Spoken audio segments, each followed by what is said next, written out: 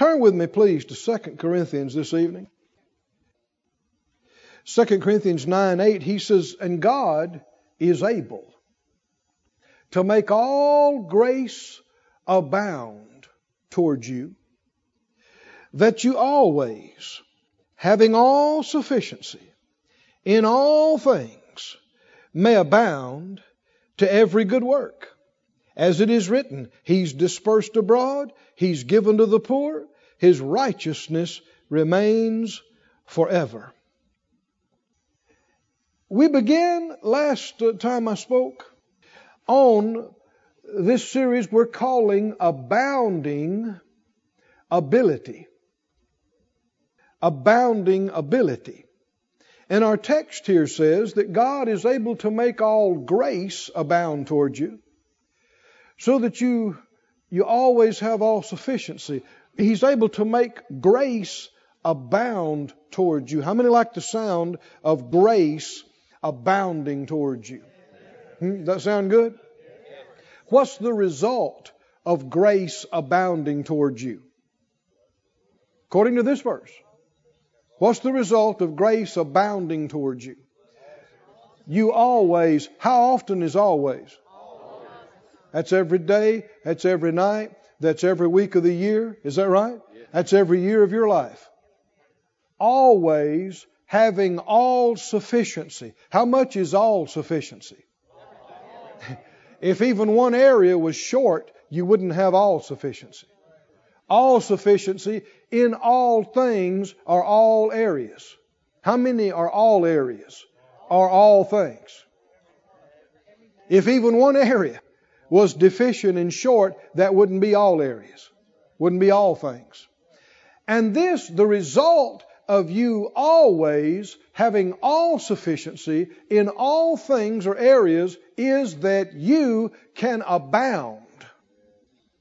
Well, the grace abounded towards you, and that puts you in ability to abound toward every good work.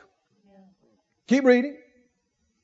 As it is written, He's dispersed abroad, He's given to the poor. Given what? Dispersed what? Here's a very simple truth that millions of tradition-minded Christians have let escape them. It's real ignorance to fight prosperity. We've had probably as much persecution from teaching on abundance and so-called prosperity as any other thing. Healing and miracles would be a close second. But we've had people write letters and emails, and I've had folks tell me in person, call me everything but a nice fellow, for preaching on these things. We've had a lot of persecution about that. And yet, some of these same folks would turn around and say, you should do things for the poor. With what? You don't believe you're supposed to have anything, but you're supposed to do for people. That doesn't work. You can't give what you don't have. Can you? You can't do for people. You can't do for folks in need. You can't do for the work of the gospel with what you don't have. Can you? It's a trick of the enemy that people have revered poverty and attached it to holiness. Really? It's true. I mean, people all over the place. There are people that preach that the holier you get, the less stuff you will have. And if you really are close to God and holy, then you basically take a vow of poverty. And you vow not to have anything or own anything. But who does that help? Me being broke, how would that help you? You being broke, how does that help others? If More Life Ministries was a broke ministry, there wouldn't be a Branson church. The partners of More Life Ministries, the Lord poured millions of dollars to get that church started and going. And if Branson was a broke church, and More Life Ministries was a broke ministry, there wouldn't be a Sarasota church. Having more than we needed to run Branson Church, having more than we needed to run More Life Ministries, enabled us to reach out and do some significant things for somebody else, somewhere else, like you, having more than we needed to have a service there in Branson years ago, enabled us to buy TV equipment and internet equipment and to pay for whatever it took for however how many thousands or millions of folks wanted to download these things. It enabled us to sow outside of ourselves. Amen. And this is nothing but love for God and love for people. Come on, can you say amen? And when you see this, it begins to stir in you a hunger and a desire, not just to accumulate a bunch of stuff for yourself, but to have abounding ability to do beyond yourself. And it's got to be a whole lot more than just what you need. A lot of folks have fought this because of deception, because of ignorance, because of laziness. It's a whole lot easier to just believe for your electric bill and your groceries and your hobby and be happy and live your life and go fishing or play golf. But there's more to it than that. You and I, every believer is capable of so much more. And we ought not be lazy. And the thing is, if all you do is only take care of yours, even if you get every little thing you thought you wanted and to do, you will still not be fulfilled. You will not be satisfied. Come on, are you listening? You will not be. Because you're made for more. You're made for bigger. You will only be happy. You will only be fulfilled and satisfied when God is meeting needs beyond yours through you. You believe it, saints? But it doesn't just fall on you. It takes faith. You have to go after it. You have to preach it. You have to hear it. You have to believe it. I'm talking about as a church. You know, I had a fellow come one time and wanted to take me to task about, he said, well, we don't believe in that healing stuff and that miracle stuff. He said, we don't believe that. I've never seen anything like that, they said. I said, well, do your preachers in your church preach it? They said, oh, no, we don't believe in it. And I said, and you don't have it? They said, no. I said, wonder if there's a connection here. We preach it. And I pointed to, we had a shelf over there where the little office where I was, and it was full of binders like that big of testimonies of miracles. I said, we preach it, and we have it. Don't you hear testimonies all the time, don't you? I mean, Phyllis and different ones share them. Things are happening. Faith comes by what? What if you never hear about it? And I said, we preach it, and we have it. Y'all don't preach it. And you don't have it. Wonder if there's any connection. Jesus said, these signs will follow those that never hear about it. No, them that believe. When people say, well, I don't believe in it. Well, you won't be bothered with it. You won't be bothered with it. And that's a shame if you're not bothered with healings and miracles. Isn't it? That's bad. And I noticed after 8, 9, 10 years of being in the healing school there at Brother Kenneth Hagin's ministry, Preaching on healing every day. Every day. Sometimes 2 or 3 times a day. Every day. And I noticed that I had enjoyed robust health for years. I'd go years and not even a sniffle. And then I had a revelation. I thought, man, you need to preach on money more. You need to preach on prosperity, because my prosperity wasn't there. And that's not just a funny, it's a truth. Even though your faith might be strong in one area, that doesn't make it strong in all areas.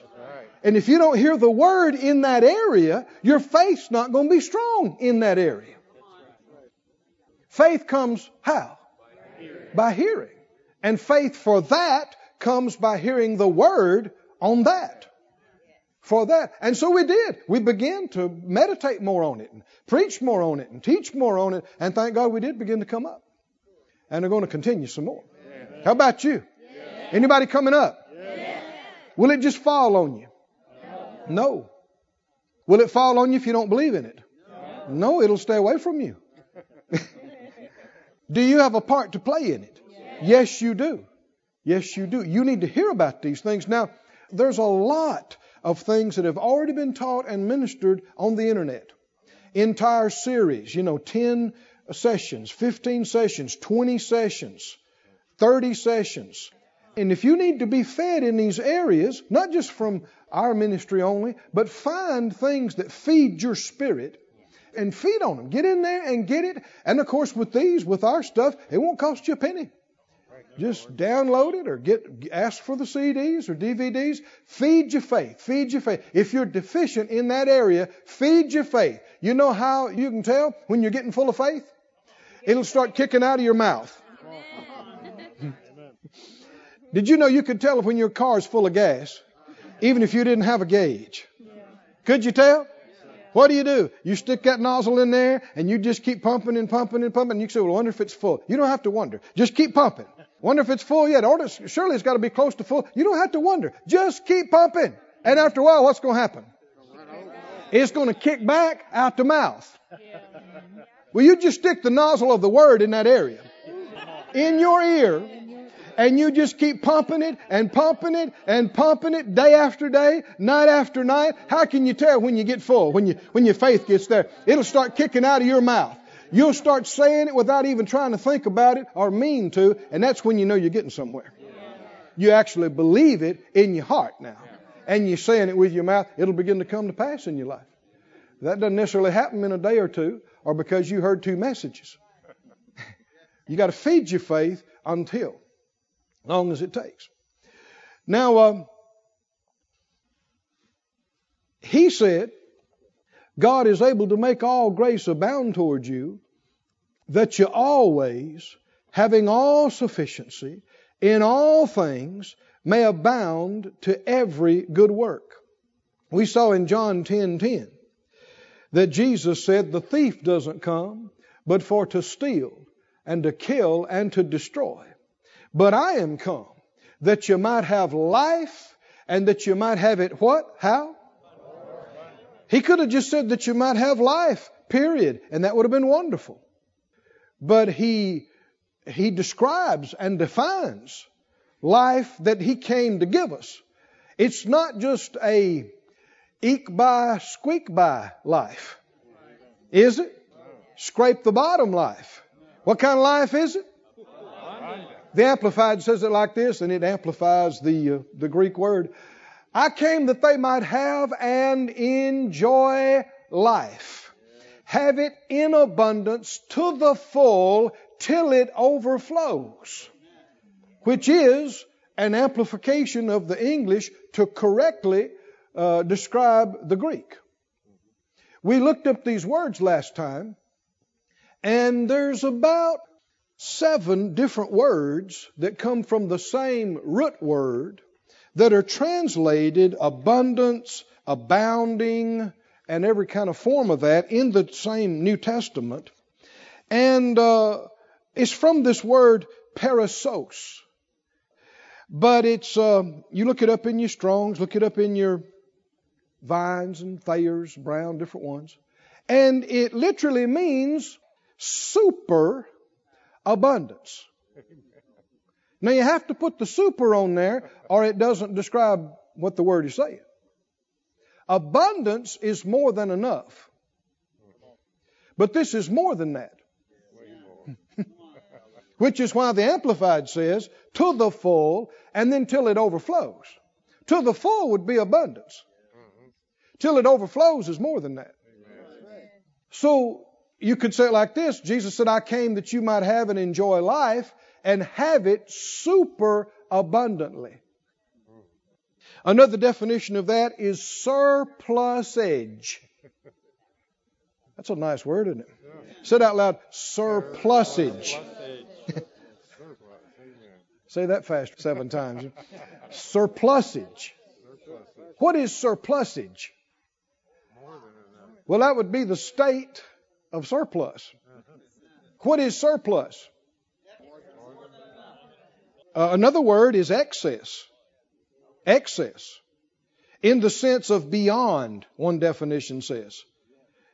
One says excessive. You see the word superfluous in the Scripture, in the New Testament, in the King James. All these are relative degrees of enough and then some. Enough and more. In fact, this is how it's translated in John 6. We saw it. That which remained over and above. That was when they had the 12 baskets and the 5 barley loaves. Did they have plenty to eat? No, they had more than that. Right? Everybody's belly's full and they got 12 baskets left over. It was enough and to spare. Enough and more. Over and above. We use that phrase all the time nowadays. Over and above. Right? That's the kind of life the Lord came to give us. Is the over and above life. Are we believing for that? Most folks are not. Truth is, most folks are not. All the more reason why we should.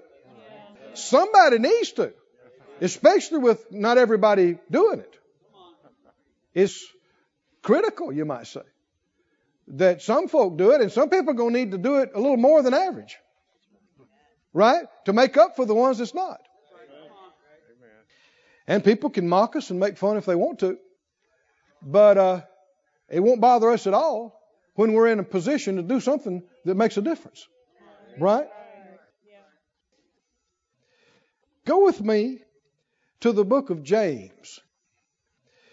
Now, in order to experience this abundance that the Lord is talking about, our motives must be right. Our heart must be right. Several decades ago, hardly anybody was talking about abundance or plenty. But in the last, 20 years especially, 30 years, there's a lot of folks, Christians, that have become aware that God would bless you and meet your needs, and it's growing. Not that it's anywhere like it needs to be, because you still got millions of Christians that revere poverty, and that's just deception. There's nothing, absolutely nothing good about poverty, or sickness, or disease, or death. Death is an enemy. I've heard preachers stand by a casket and say, God took our dear brother in sweet death. That's crazy talk. He received them if they're believers, and their coming to Him is precious. But death is not sweet. It's an enemy. It's decay. Sickness can be an occasion for God to be glorified in people getting healed. Just like sin can be an occasion for God to be glorified when people are saved and delivered from it. Poverty can be an occasion. Do you hear the word, friend? An occasion for God to be glorified when people's needs are met out of it. But poverty never glorified God. I know it's strong talk. You want me to say it louder? Disease does not glorify God. It can't. It's not a work of God. It's a work of the devil. It's stealing, it's killing and destroying. It can be an occasion for God to be glorified, but He's not glorified in the decay. He's not glorified. Now think about poverty. There are people who died today on the planet for lack of a decent meal to eat. That's poverty. There are people who went cold today for lack of enough money to have their heat on. They didn't die, but it's the same evil stuff. Come on, can you see it? Whether you got a little bit of it in your life or whether you got so much of it that you die. It's evil. I said it's evil, and you need to be opposed to it and not give it any place in your life. It is not okay. Poverty is not of God. Never has been.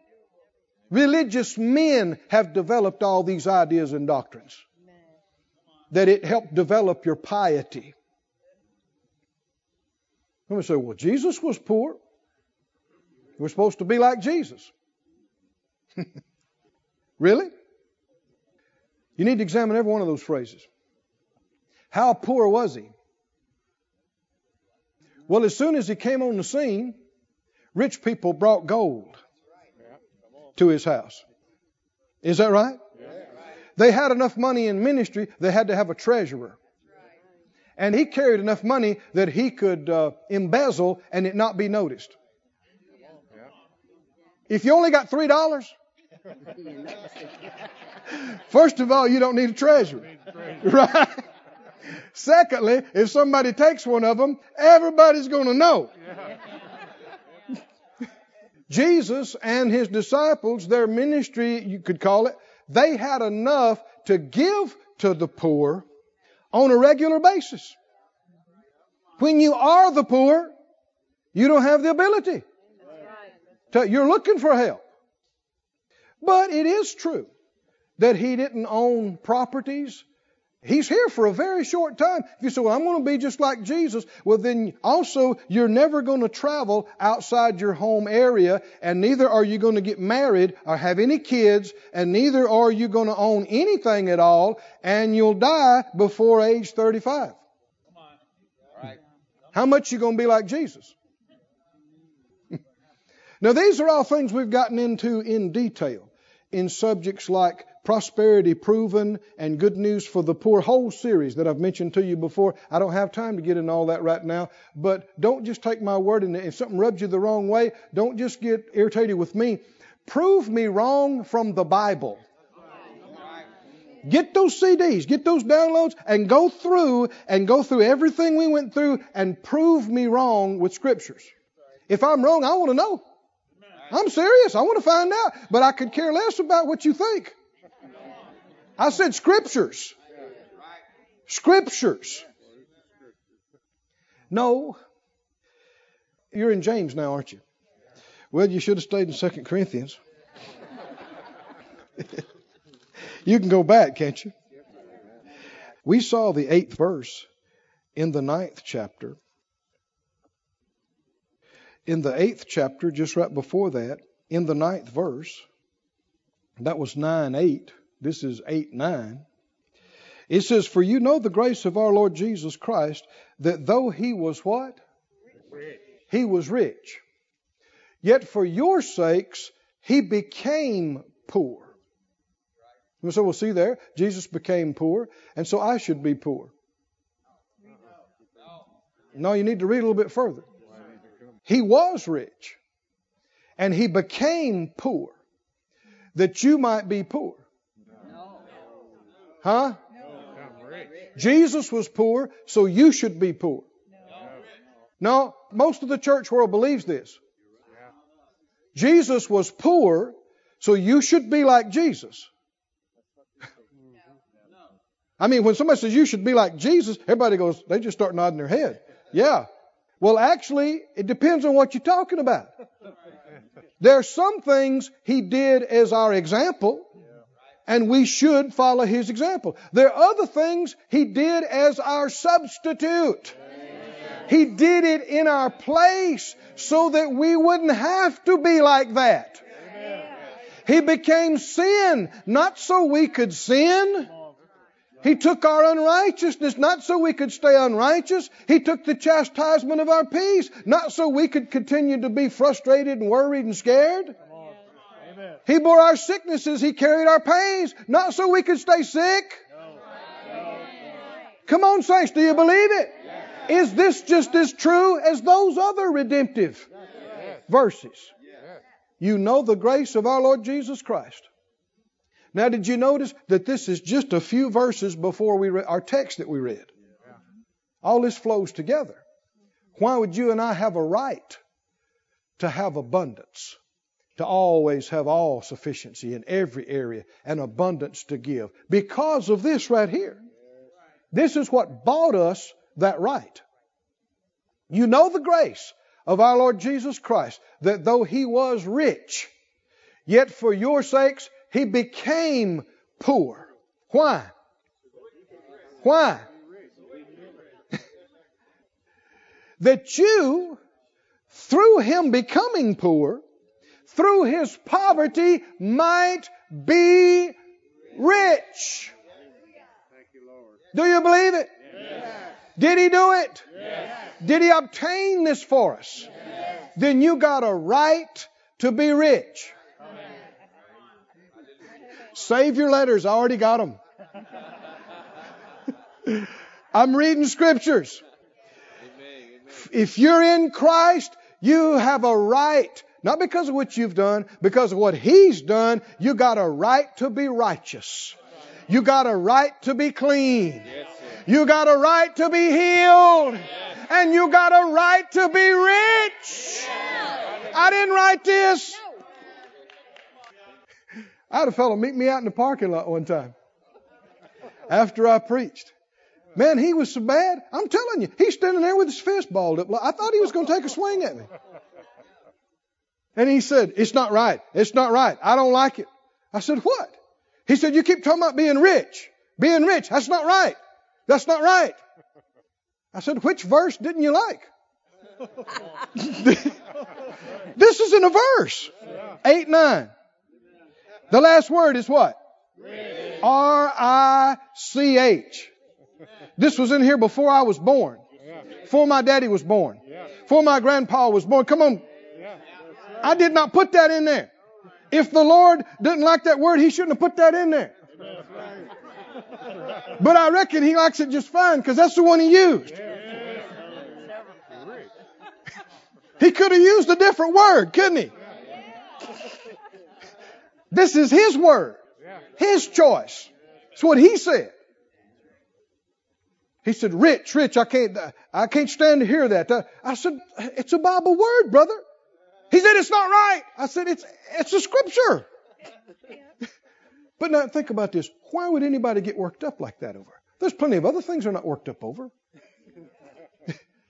Why get worked up? Because the devil tries so hard to keep the church out of this. Why? Because what if the global church was rich? What if? What if? Then there wouldn't be hindrances and limitations to us getting the job done of preaching this gospel all over the world. You can almost hear some folks thinking right now, "Well, I don't like it." Well, I know you don't, but why don't you like it? Why? The thing that should carry the most weight in your life is right here. Jesus became poor. So that what? So that we could stay poor. Are you sure? Huh? Come on, read it. Read it. Make sure I'm reading it right. Help me out. You know the grace of our Lord Jesus Christ, that though He was rich, yet for your sakes, not for His own, He didn't need to do this for Himself. He was already rich. For your sakes, did we need some help in the rich department? Ha ha ha. Yeah. And for our sakes, He became poor. How many know this is redemptive language? He became sin with our sin, not so we could live in sin. He took our infirmities, He bore our sicknesses, He carried our pains, not so we could stay sick all our life. The chastisement of our peace was on Him, not so we could be worried and frustrated and fearful. So we could be free from these things. He took our place. He took that in Him. He bore the price and paid the price for it. That you, through His poverty, might be rich. And if you're honest and you read the rest of this 8th chapter and this 9th chapter that our text came from, you'll realize He is talking primarily about material things. He's talking about offerings, and money, and things. Now sure, it's bigger than that. It includes more than that. But right here, He's talking about that. Now go to James. There still needs to be a lot of preaching and teaching on this, because faith comes by hearing. And our minds need to be renewed so that we think right. And we're not opposing the very blessing we got to have to get our job done. But on the other hand, there are some folks that preach prosperity in a wrong way. And the emphasis is wrong. And the focus is wrong. And the purpose is wrong. And the Bible also talks about that. And we're going to talk about it some tonight. Is that okay with you? Amen. Yes. In James, the 4th chapter. How many know the Scripture says the word should be rightly divided? What does that mean? Rightly divided. That doesn't mean compromised. How do you rightly divide Scripture? With other Scripture. That's how you do it. A Scripture cannot disagree with another Scripture. That the Word is right and the Word agrees. If it seems to disagree, there's nothing wrong with the Word, never has been. There's something wrong with your understanding of it. It's amazing how prideful people are when they go, see, those verses don't even agree. No, you just found out something you don't understand. They've always agreed. They agree perfectly. You just don't see it. How many know it's very haughty? You've been alive about that long. God's been around forever. And you decide, no, I've examined that and it is not in agreement. There's something wrong with these verses. Really? That's your conclusion. There couldn't be anything wrong with your perception or your understanding. It has to be something wrong with this book. No, all the Word agrees. In James, the 4th chapter, James 4 and verse 1, he says, from whence comes wars and fightings among you? Come they not hence from here? Even of your lusts that war in your members. Now, the word lust just simply means strong desire. And it can be a strong desire for a whole bunch of different things. But he said your fightings and your warrings come from your desires that war in your members. Verse 2. You lust. What does lust mean? When you hear lust in the King James, you ought not automatically think sex. That's wrong thinking. Now I know in our vernacular it ties in with that more strongly than anything else, but in the Bible it does not. It could include that. But you could be lusting after money. You could be lusting after a thing or a house or, It just simply means a strong desire. It means a longing for.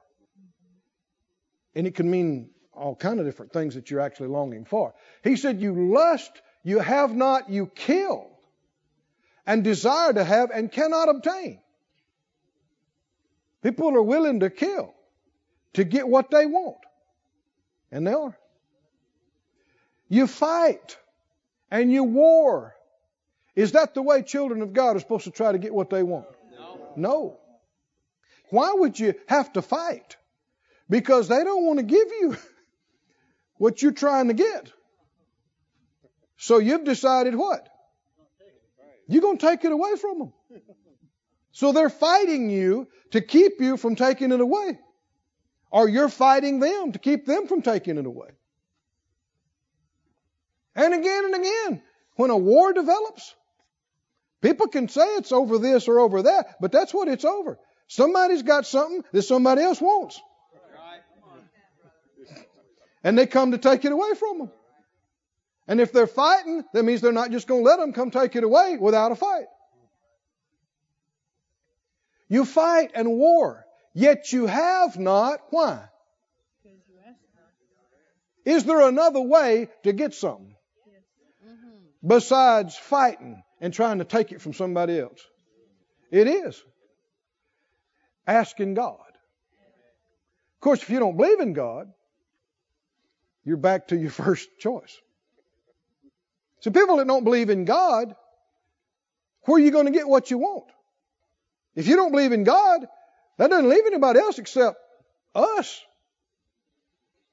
You have not. Why? Because you didn't ask. You didn't go to God. You didn't ask Him for it. You're not looking to Him as your source. But verse 3 sheds further light. You ask and what? Received not. You did ask. But you didn't get it. Why? Because you asked amiss. Everybody say ask amiss. We could say it like this. You missed it in the way you asked for it. And the particular place you missed it is that you may consume it upon your lusts. Now let me read the NIV on this. What causes fights and quarrels among you? Don't they come from your desires that battle within you? Don't underestimate the desire for things and money. People like to act like, oh, I don't care about all that stuff. And most of the time when people tell you that, they are lying. It's a big deal. How many have found out, lived long enough in this world to find out, money is a deal? It's a very big deal. A lot of times the people that holler the loudest that they don't care about it are the ones you got to watch. Because they're working something. What causes fights and quarrels among you? Don't they come from your desires that battle within you? There's something battling within them. You want something, but don't get it. You kill and covet, but you cannot have what you want. You quarrel and fight. You do not have because you do not ask God. Keep going. When you ask, you do not receive because you ask with wrong motives. How many think we need to know what these wrong motives are? Don't we? We know the Lord wants us blessed. We got through talking about it. We know provision has been made in Christ for us to be rich in every good thing, for us to abound. And yet, your heart matters, doesn't it? And your motives matter.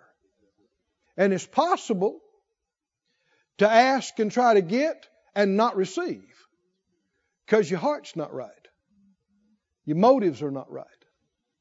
Should we talk about this? We should. We need to. When you ask, you do not receive because you ask with wrong motives, that you may spend what you get on your pleasures. The Living Bible says it like this. Even when you do ask, you don't get it. This is the Living Bible. Because your whole aim is wrong. You want only what will give you pleasure. Your whole aim is wrong. You want only what will give you pleasure. The Bible speaks about in 2 Timothy. You don't have to turn there. They'll put it up for us. 2 Timothy 3:1. 2 Timothy 3 verse 1 says, This know also in the last days perilous times shall come. For men shall be lovers of their own selves. Traitor, heady, verse 4, traitors, heady, high-minded, lovers of what? Pleasures more than lovers of God. This is the problem. These two words right here, more than. Now we know God's will is for us to have more than. More than enough. More than enough. But in order to qualify for the more than enough, you got to love God more than. If you love the stuff more than Him, you'll be asking amiss. Did you hear me, saints? And this is a reason He said you ask and didn't get. So these are people that asked God, but they didn't get things that they asked. Because their motives weren't right. We know the Lord wants us to have everything we need. For what? To serve Him. He wants us to have superabundance. For what? He is not obligated to finance people's rebellious lifestyles. Is He? No. He's not obligated to underwrite you doing your own thing. What happens in those cases is you wind up on your own. The best you can do. What you can produce. But when it comes to doing His will and pleasing Him, you have a right to surplusage. Do you believe it, saints? Does it make any difference where our heart is? Didn't Jesus say, where your treasure is, that's where your heart is? I've, like a lot of people, I've always enjoyed cars and sports cars. And as country folks growing up over in Mississippi, my parents and my uncles and aunts, you know, folks in the 40s and 50s, one of their biggest pastimes was ripping up and down the road in a car, especially in the South. I think it's true of most of the country. And so, man, my dad and my uncles and my grandpa, my dad taught me how to squeak the tires in second gear when I was barely big enough to look over the dash. We built motors and transmissions, and as a kid, I worked jobs when I was 12 and 13 and all the way through high school so I could have money to buy parts, and get my ride where it needed to be. And it's a big deal. So I've always enjoyed something that was loud and fast. And when Phyllis and I got into the ministry, I left my stuff. I felt like I needed to. I had a 37 Ford Coupe that I was in the process of rebuilding. I walked away and left it. Eventually sold it for parts. I left my motorcycle. I left some stuff that I knew it meant too much to me. I needed to get it out of my system.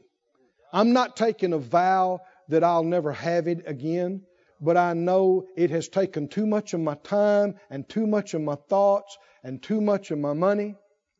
Did you know what covetousness is? In Colossians, they'll put it up on the screen for us. In Colossians, I believe it's the 3rd chapter. Colossians 3:5, put that up for us. He said, mortify your members. What does mortify mean? Put it to death, kill it. Are there some things in your life and about you that need to be killed? Someone said, well, it hurts me not to do it. Well, we need to go further and just go ahead and kill it on some of these things. It needs to be put to death.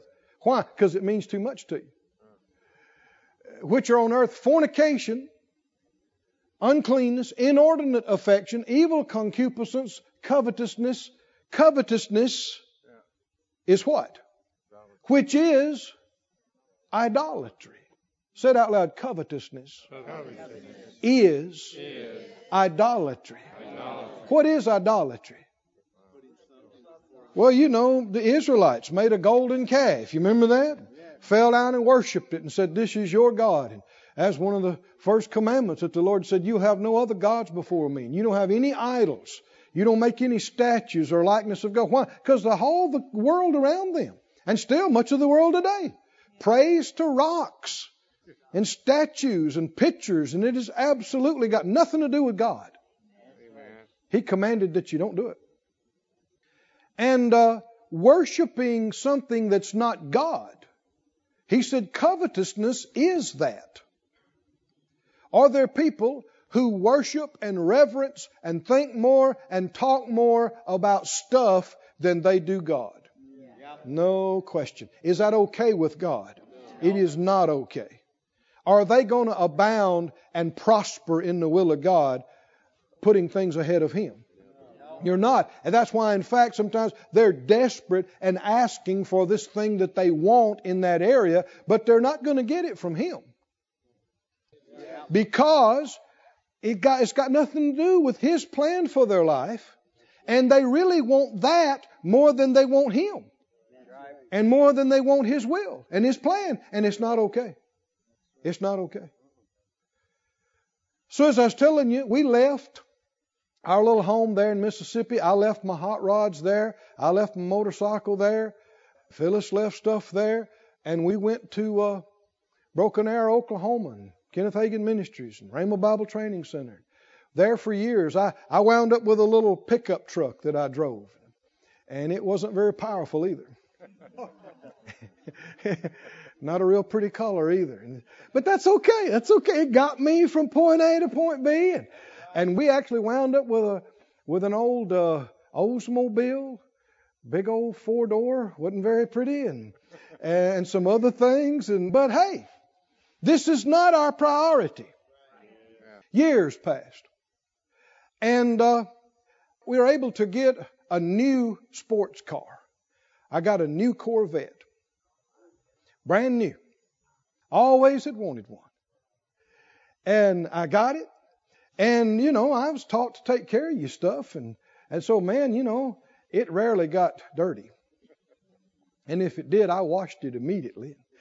And, you know, it was pretty spotless. And I was out there one Saturday into my third hour of detailing it. And the Lord spoke to me. I don't mean I heard a voice out here, but He'll speak to any child of God if you learn how to listen. Is He on the inside or not? Yes. Well, if He said something, why couldn't you hear it if He's right there? I mean, you're right there and I could hear you. If you're inside, you certainly ought to be able to hear. I'm not talking about hearing voices outside. I'm talking about inside.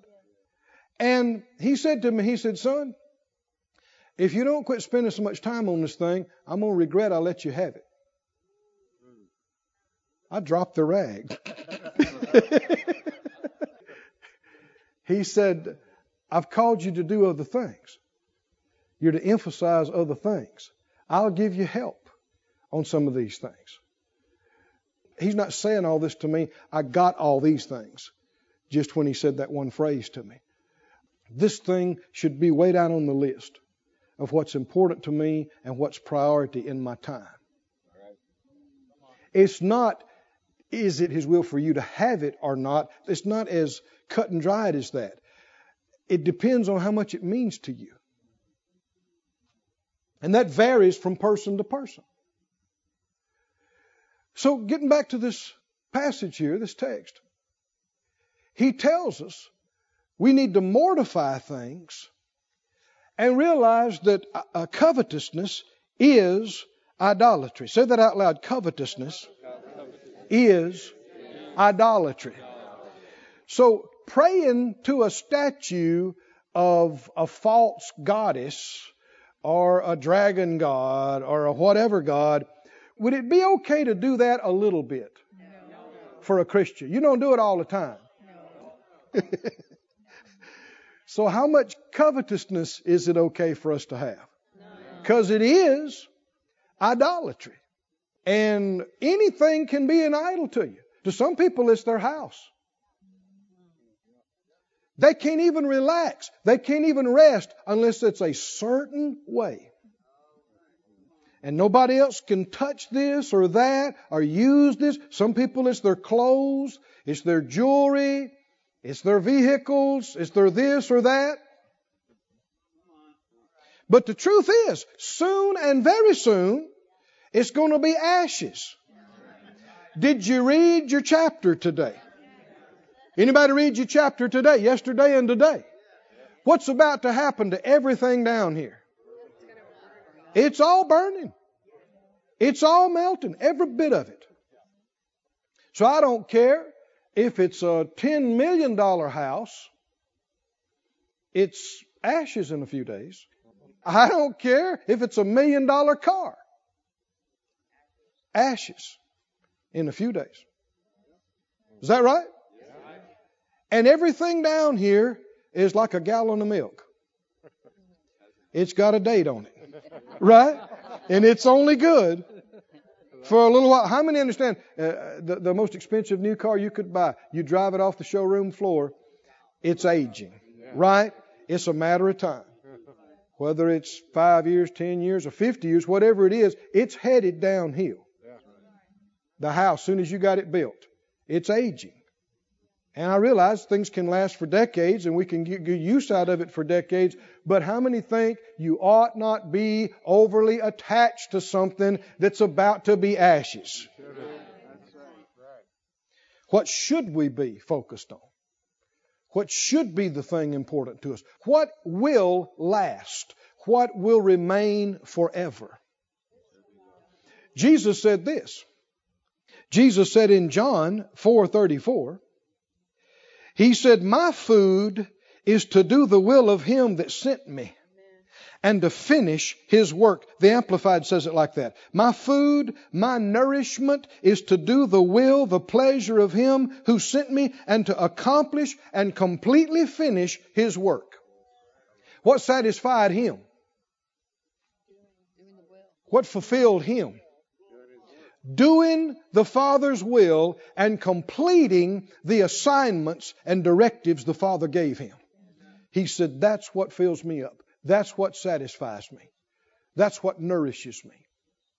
And that's what nourishes all of us. That's why you can get the car you always wanted. You can get the house you always wanted. And yes, maybe it's nice. Maybe you can enjoy some things about it. But as time goes on, it cannot fill that place inside you. It can't. Because it's just a thing. It can't. You can't get enough cars, enough houses, enough jewelry, enough clothes. You can't get enough of it to fulfill you inside. Impossible. Do you believe it or not, saints? That's why there's some very, very wealthy people that are some very miserable people. Because at least the poor guy can imagine that if he ever got it, he'd be happy. But the rich man or woman, they got it all and then some, and they know they're not happy. What do they got to look forward to? They've done it all, they've seen it all, they've tried it all, and they're still miserable. In fact, they're more miserable now than before. Well, it's because it never was intended to fulfill you inside. It can't. It can't. What will fulfill you? Jesus said, this is what satisfies me. Doing the will of Him who sent me. And accomplishing and completely finishing His work. Can you say, me too? Me too. Jesus said in John 8:29, I do always those things that please Him. And was He, even though He became poor for us, at the end, they took the very clothes right off of Him. He became poor. He left heaven. He was born in a cow stall. For the King of Kings, living in the glory and splendor of the presence of the Almighty? Oh, that's a step down. We have no idea. But He did it so we could be abundantly supplied, so we could be rich. He took our place. He became poor so we could be rich. Now, go with me to Luke, please. We've had to lay a foundation some more on some of these things. Perhaps we haven't talked about it as much as we could have or should have. Do you know one of the shouting things about what we're talking about right now? You get this right and you qualify for the surplus. And there can be some answers as to why some things have not been forthcoming, why some things hadn't happened.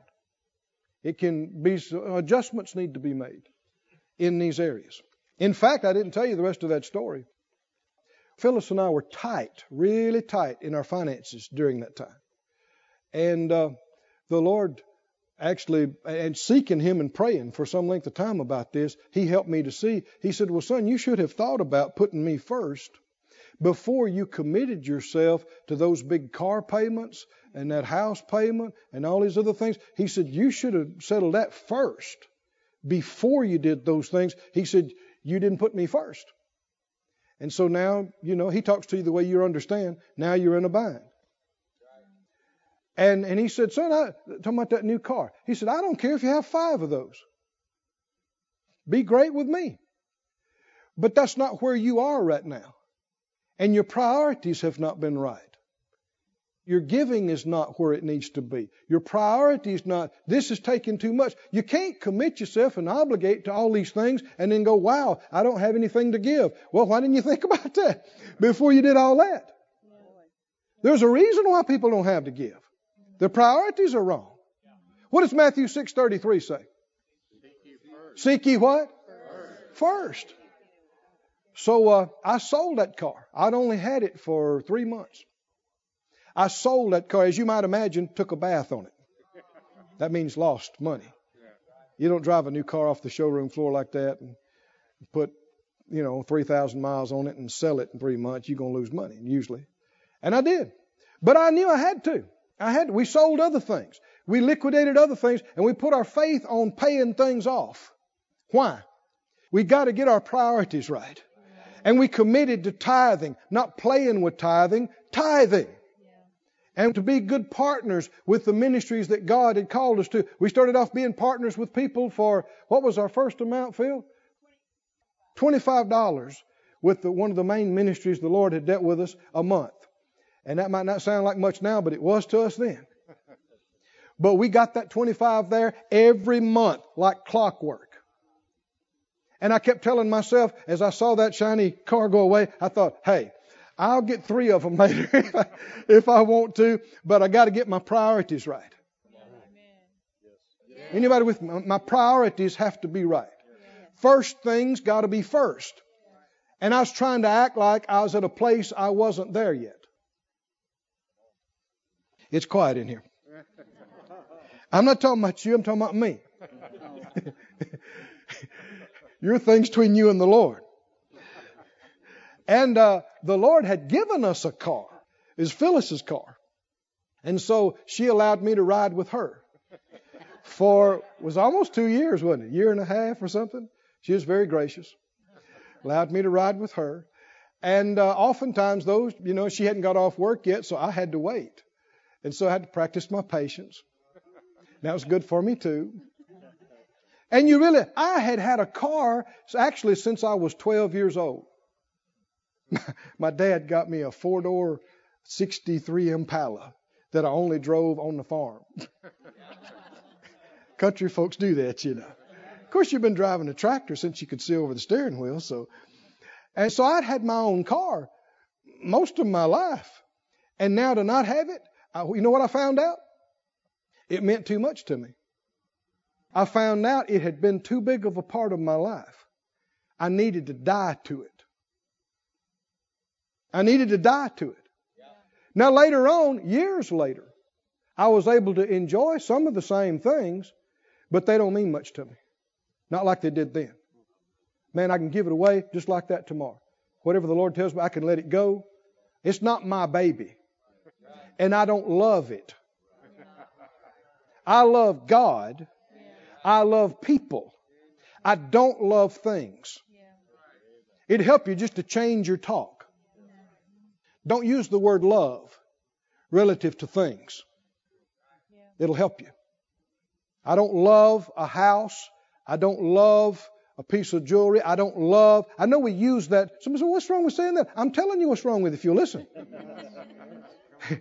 Get these things out of your heart and it can start with your mouth. It'll help you. For one thing, that car is never loving you back. Ever. Those earrings will never love you back. I just love them. You shouldn't. You can enjoy them. You can use them. But you're just passing through, and so are they. And if the Lord does with you to sow them to somebody or sell them and put the money in the gospel or do something, you ought not to even cry one tear over it, or you ought not to miss a step. You ought to go, no problem. It's worth more as a seed anyway. It is. It's always worth more as a seed when the Lord's in it. I can almost hear somebody say, but I love I know. But it hurts. I know. Go ahead and kill it. Kill it. Pow. Put it out of its misery. Whew. Do you want to qualify for the life abundant? For surplusage? Yes. Then your heart has to be right.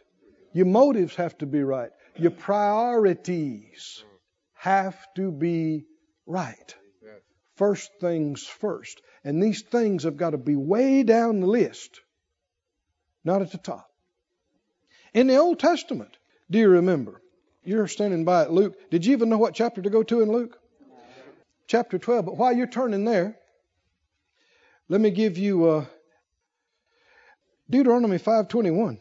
He says, neither shall you desire your neighbor's wife, neither shall you covet your neighbor's house, his field, his manservant, his maidservant, his ox, his ass, or anything that is your neighbor's. Now the word desire means to delight in. And the word covet means to wish or long for. Is it okay to delight in what somebody else has? No. No. Don't let yourself do it. Is it okay to long for what somebody else has? It is not okay. And don't let the enemy deceive you and say, well, maybe God's dealing with them to give it to me. No. It's theirs. And as long as it's theirs, and you must not let yourself long after it or think about it. If you do, you're yielding to evil. It's theirs. And you're just supposed to be happy that they're enjoying it. Glad they got it. And believe God's big enough to get you yours the right way. Here's a phrase you might like. They make new ones every day. And the new ones are improved. Generally. Don't let yourself long for theirs. In Luke 12 and 13. Luke 12 and 13, one of the company came to Jesus and said, Master, speak to my brother that he divide the inheritance with me. He had an opportunity to speak to the Master, to be in his presence. And this was the most pressing thing on his mind. He said, Jesus, tell my brother to divide the inheritance with me. Now, what does he expect? What do you think he expects to happen next? He expects Jesus, maybe his brother was there in the crowd, I don't know. Or to send word and go, now you know you're supposed to divide fairly and equally with your brother. So quit messing around and give your brother his part of the inheritance. And this man would have said, that's right. Listen to Jesus. Because it's only right and fair. And the main thing Jesus is always concerned about is what's right and fair. Actually, no. He is righteousness and perfection. He is only just and fair. You know that. But you know what he looks at more than anything? Your heart. Did you know you can be technically right and yet be wrong in your heart? Did you know that? Even if the law was on this guy's side, Even if his brother was just being a jerk. That doesn't make what he's doing okay. Because he's obsessing over this. You can see it. This is making him bitter. And of all the things he could talk to the master about, this is the biggest thing on his mind. It's not the meetings. It's not the message. It's not the miracles. It's not the people coming in. It's my money. My stuff. That was Mama's thing, and she always promised that I'd have that. Daddy told me, y'all divide that right down the middle. You know he did. I have a right. Actually, your heart's all wrong. And you care way too much about the stuff. That little house, that little piece of land means way too much to you. That you fume about it. Day in, day out. Do everything but cuss, and probably did that. Told everybody how sorry they were. Over what? Ashes. Everybody say ashes. Ashes. Say it out loud. Ashes. Ashes. Ashes. Yeah, but it was going to be my ashes. It was promised to me. Do you believe Jesus is the same yesterday, today, and forever? Would he tell you what he told this man? What did he tell him? Jesus said, man, who made me a judge or divider over you? That was not the answer he's looking for. Who told you I was going to straighten out y'all's fight and quarrel? Read the next verse. Let these words sink down into your ears. He said, take heed. What does take heed mean? We don't usually use that terminology. What would we say today? Watch out. Watch out. If Jesus says watch out, what should you do? You better wake up and look. He said, watch out. Beware of covetousness. Did this man think he had a covetousness problem? No, he think he had a brother that wouldn't do right problem. He thought he had a problem with the will. Problem with the execution of the will. He had a legal problem. He had heart problems. He's covetous. Yeah, but it belongs to me. That's not the only thing that matters. Yeah, but they promised me. Doesn't matter. That's no excuse for your heart being like that. It's no justification for being so bitter and resentful and covetous. What is covetousness? It's idolatry. It's like worshiping and praying to a statue. It's elevating something above God's place in your heart and mind and life. Because if this man would have gone to God, from what we can see what Jesus told him, if this man would have gone to God and prayed and said, Father, what do I need to do about this? Apparently he'd have said, you need to forget about it and trust me. And if what God said meant the most to him in the world, that would have been the end of it. He could have saved himself so much frustration and legal bills and ulcers in the stomach. Come on, are you listening? And migraine headaches. I'm telling you. So many times the Lord would have told us, leave it alone. Let him have it. If you don't think so, go back and read. One of the kings had spent millions of dollars, millions, to hire a supplemental army to help his in an upcoming conflict. And the Lord sent the man of God to him and said, if you take that bunch with you, I'm not going to be with you. And he said, what about all my money? And the man of God said, the Lord is able to give you much more than this. That's his answer. What does that mean? That means you lost that, buddy. You should have prayed before you hired this bunch. But it's not the end. And it doesn't mean you just lost it forever. What did the word of the Lord say? The Lord is able to give you much more than this. When Abraham and Lot, their people were in strife about their grazing lands. Abraham said, this can't be. We cannot have strife between us. We're not going to have strife between us. What do you want? You tell me which way you want to go. I'll go the other way. And Lot picked the water In the desert, that's like gold. But more than gold. He picked all the springs and the waters. That's where the grass is. That's where your flocks. And Abraham said, no problem. I'll go the other way. Didn't he? This is a godly man. Why? He's got faith. How can he do that? Because he doesn't matter to him what anybody else does. He knows God's going to take care of him. He knows he's going to be all right no matter what anybody does or does not do. And you know, it wasn't just a short amount of time. God called him out and said, I want you to come out here with me. Look this way, look that way, look this way. I'm going to give you this whole thing. It's not the people that fight over the nickels and dimes of what's theirs that get the big blessings. It's the people that trust God and are willing to do about it what He said to do. He said, take heed and beware of covetousness, for a man's life consists not in the abundance of the things which he possesses.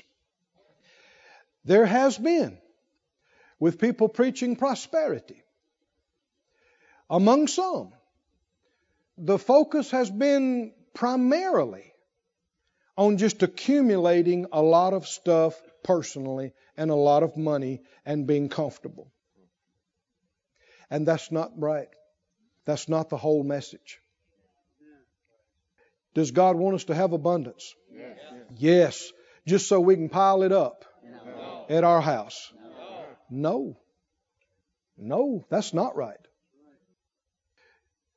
Read the words of Jesus out. These will bear meditation. It'd be good to say these over to yourself scores of times. Tonight and tomorrow and the next day. Work this into your consciousness. Verse 15, say it out loud, say it with me. Take heed and beware of covetousness, for a man's life consists not in the abundance of the things which he possesses. How much stuff you got does not tell you what kind of life you have. That is not your life. All of it's temporary. Now notice the next verse, verse 16. And, so this goes with that, he spoke a parable to them, saying, the ground of a certain rich man brought forth plentifully. And he thought within himself, where did he get this? Where did he get this? He got this from himself. He got a plan. Where did he get it from? From himself. He said, what am I going to do? I got no room to bestow my fruits. I have had 30, 60, 100-fold harvests. And I got nowhere to put my stuff. He said, this is what I'm going to do. I'm going to pull down my barns and build greater. And there I'm going to bestow all my fruits and my goods. And I'll say to my soul, soul, you have much goods laid up for many years. You are secure and you can retire. Take your ease, buddy. You earned it. Eat, drink, be merry, have a good time. Enjoy the latter years of your life. Let this world go by. You have some fun. God said to him, that's real smart. Thinking ahead, you. No, what did he say? He said, vowels in italics, he just said, fool. Who was that? Mr. T used to say that all the time. 18. Fool. This night, your soul's going to be required of you. When? When? Tonight. And then whose shall those things be that you have piled up in your new barns? That you've provided. Verse 21. So is he that lays up treasure for himself and is not rich toward God. Skip down to verse 31. 10 verses later, he says, but what? Rather seek ye the kingdom of God, and all these things shall be added to you. Fear not, little flock. It's your Father's good pleasure to give you the kingdom. Verse 34, for where your treasure is, there will your heart be also. Can you see that so many have not rightly divided the word on this subject? And it's no wonder, because the enemy is working overtime to get people confused and to keep them out of this, or to get them in one error or the other.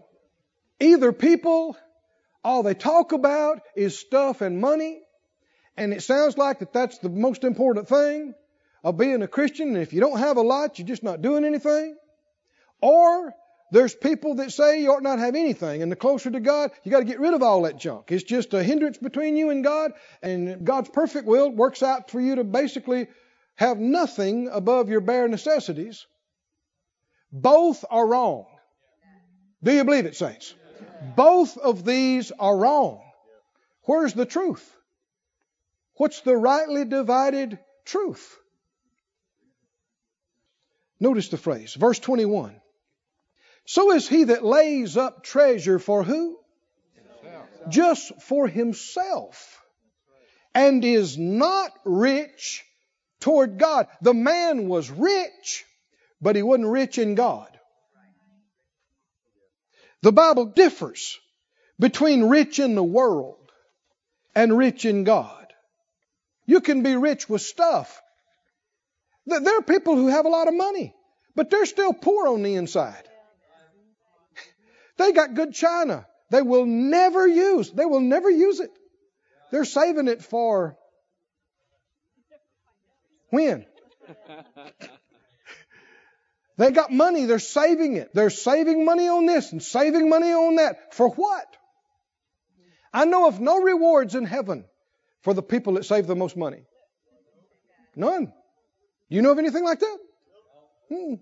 No. That doesn't mean you blow and waste everything. But there's a difference between laying up just only for yourself and being rich toward God. When he began to see surplus, his only thought was keeping it for himself. Never occurred to him, I guess, that he could do something for somebody else. The problem was selfishness, self-centeredness, and things meaning too much to you. Go back to 16, and as we read the next couple of verses, notice everywhere it says I or me or my. The ground of a certain rich man brought forth plentifully. And he thought within himself, what did he say? What shall I do, because I have no room where to bestow my fruits? Then he said, this will I do. I will build down my barns and build greater. There will I bestow all my fruits and my goods. And I'll say to my soul, soul, you have much goods laid up for many years. Take your ease and eat and drink and be merry. He's completely oblivious to anything outside his little world. Everything is for me and mine, and only me and mine. And he said, fool, you're not going to use all that. You're out of here tonight. How many know it is being a fool to act like you're going to be down here forever? Everybody should know you're not. How many people still around from the 1700s? How many? How many? Exactly none. So the Lord tarries is coming another couple of 100 years from now. How many of us will be around? None. How many? None. How many? None. Exactly none. Not a one. Is God a good God? Yes, He is. Is He a God of abundance and prosperity? Yes, He is. But abundance for what? To pile up for yourself? No, it's got to be more to it than that. It's abundance far beyond what you need and what it takes to run you and yours. When you get abundance and surplus, you don't just think, I need a bigger barn. You think, I got to sow. I got to give. I can help somebody else now. I can do more than I've done before. Is that right, saints? And you begin to flow above and beyond over yourself. And when you get caught up in this, you begin to be not just a reservoir. You're not all dammed up and shut up. You begin to be a conduit. You begin to be one that God can flow through. And if He can trust you with little, He can trust you with much. And He will increase it until large quantities are flowing through you into the kingdom, into other people, helping people, meeting needs. Do you desire this, saints? Are you hungry for this? It won't just fall on you. You have to thirst and hunger and reach for it and believe for it and go for it. But you know, it's one of the great things about being a big pipe that's flowing huge amounts through. That pipe is always full. It's flowing in, it's flowing out, but it works out that that section is always full too. And so your needs are always met. And God does give you things, even things to enjoy and things that you do take pleasure in, but they are not your God and they're not an idol to you and you're not stuck on any of it and you don't love any of it. It's easy come, easy go, easy receive, easy flow. What do you think, saints? Do you believe the Lord's telling us all these things for a reason? What would be the reason He would be talking to us about these things? Because not everybody will believe this. Not everybody will obey Him. Not everybody will do this. Would you say, I will? I will. Stand on your feet and say, I will. Oh, thank you, Lord. Thank you, Lord. Thank you, Lord. I will. I will. I will. Oh, lift up your hands. Lift up your voice. Say, I will. I will. By your grace, Lord. I will. I'll be a vessel you can flow through. Oh, thank you, Lord.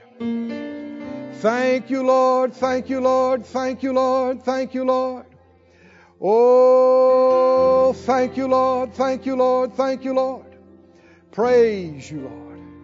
Praise you, Lord. Praise you, Lord. Praise you, Lord. This ministry has been brought to you today free of charge by the partners of More Life Ministries and Faith Life Church. If you would like to help send this word to others at no charge, you can become a word sender today. For more information, visit our website at morelife.org.